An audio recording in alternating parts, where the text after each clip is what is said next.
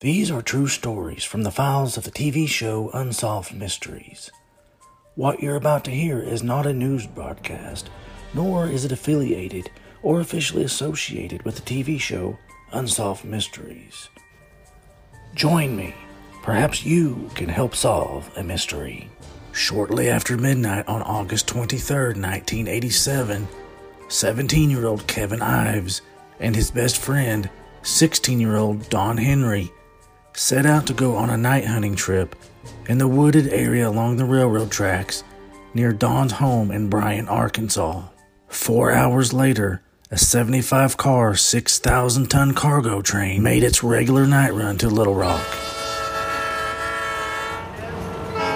It was over a mile long and was traveling at speeds of over 50 miles per hour. As it approached Bryant, the engineer noticed something on the tracks. From the time that we had placed the train into an emergency position and laid down on the horn, I would estimate about 3 to 5 seconds to impact. That may not sound like a very long period of time, but when you're bearing down on a couple of children, it's an eternity. He soon realized that there were two boys laying motionless on them. They were Kevin and Don. When we were about 6 poles away from it, I immediately recognized what we saw. They were just laid out. Kevin and Don appeared to be covered in a light green tarp. Don's .22 rifle lay beside them. They were lying parallel on the tracks. Despite blowing the diesel horn several times, they did not move or react at all. Laying down on the diesel horn, and I got no reaction, none at all, not so much as a flinch. We just passed over. The engineer attempted an emergency stop, but it was too late. They were hit by the train and killed. The state medical examiner determined that Kevin and Don were under the influence of marijuana. He concluded they had smoked approximately 20 marijuana cigarettes. He believed they were in a drug-induced coma when they were hit, and ruled their deaths accidental. However, their families did not believe this and were certain that they were murdered. They did not believe they were involved in drugs. Kevin and Don's families also could not understand why they lay down in identical positions if they were under such high influence of marijuana. They also could not believe that they could sleep through such loud sound of the diesel horn. Don's father did not believe that he would lay his rifle in the gravel because he took great care of it and would not want it scratched. Kevin's family hired a private investigator to look at the case. Every time he would question police or other investigating agencies, he was met with resistance. They seemed unwilling to cooperate or change their opinions about the case. 5 months after the deaths, Kevin and Don's parents held a press conference, hoping to get the case reopened. Unless that is honestly proved to be the truth, then you have to accept it. At this point, it has not been proved to us. The plan worked. The next day, it was officially done so. Prosecutor Richard Garrett had Kevin and Don's bodies exhumed for another autopsy. A new pathologist concluded they had smoked between 1 and 3 marijuana cigarettes, much less than what was concluded before. He also found evidence that one of them was already dead and the other was unconscious when they were hit by the train. In July of 1988, a grand jury reversed the ruling of accidental death and ruled their deaths as probable homicides. Prosecutor Garrett next focused on the green tarp allegedly covering Kevin and Don. Multiple witnesses on the train confirmed seeing it covering them. However, police who were initially on the scene later claimed the engineer never told them about it. He insists that he did so. Although the initial investigators claimed it didn't exist, the engineer is certain that it was there. Strangely, it was never found. I can understand 2 people laying down on a railroad track. I can understand 2 people laying down and cover themselves up with a tarp. Where would the tarp come from? I am convinced that the tarp existed. The tarp, however, was never found. A week before Kevin and Don were killed, an unidentified man wearing military fatigues was spotted in the vicinity of the tracks. His behavior had aroused suspicion.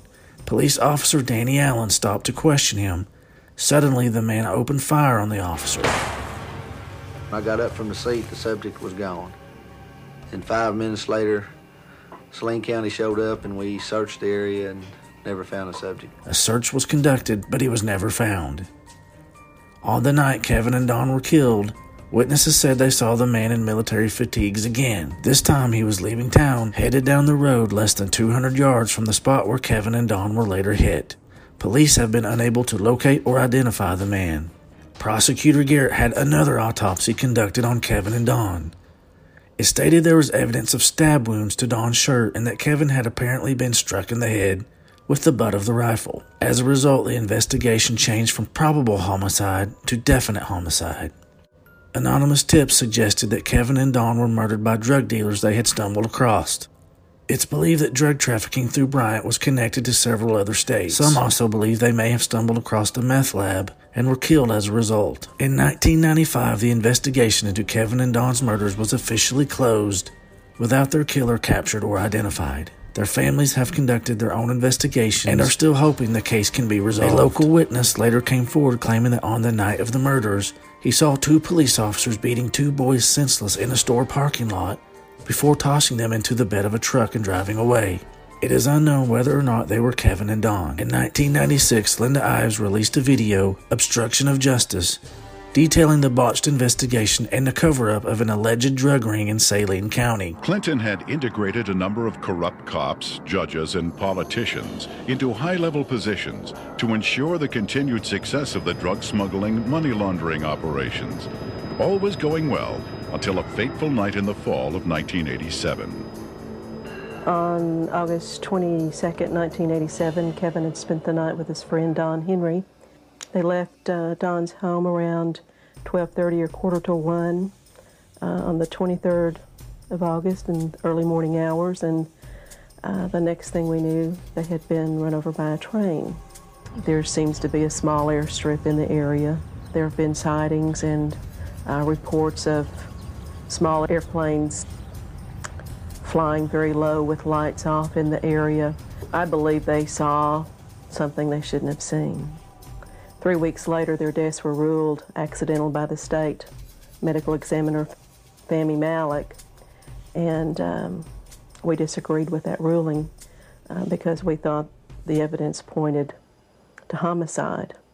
At that point, we had a lot of questions and no answers, and the facts didn't add up to what he was telling us, so we decided to get a second opinion and met with resistance from all fronts, both with our local law enforcement, with the state crime lab, with everybody that we turned to.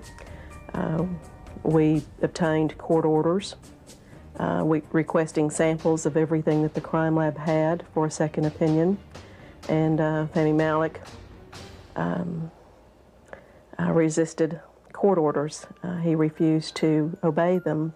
Ultimately, it was proven that Don Henry had been stabbed in the back and Kevin Ives' skull had been crushed prior to the placement of their bodies on the railroad tracks.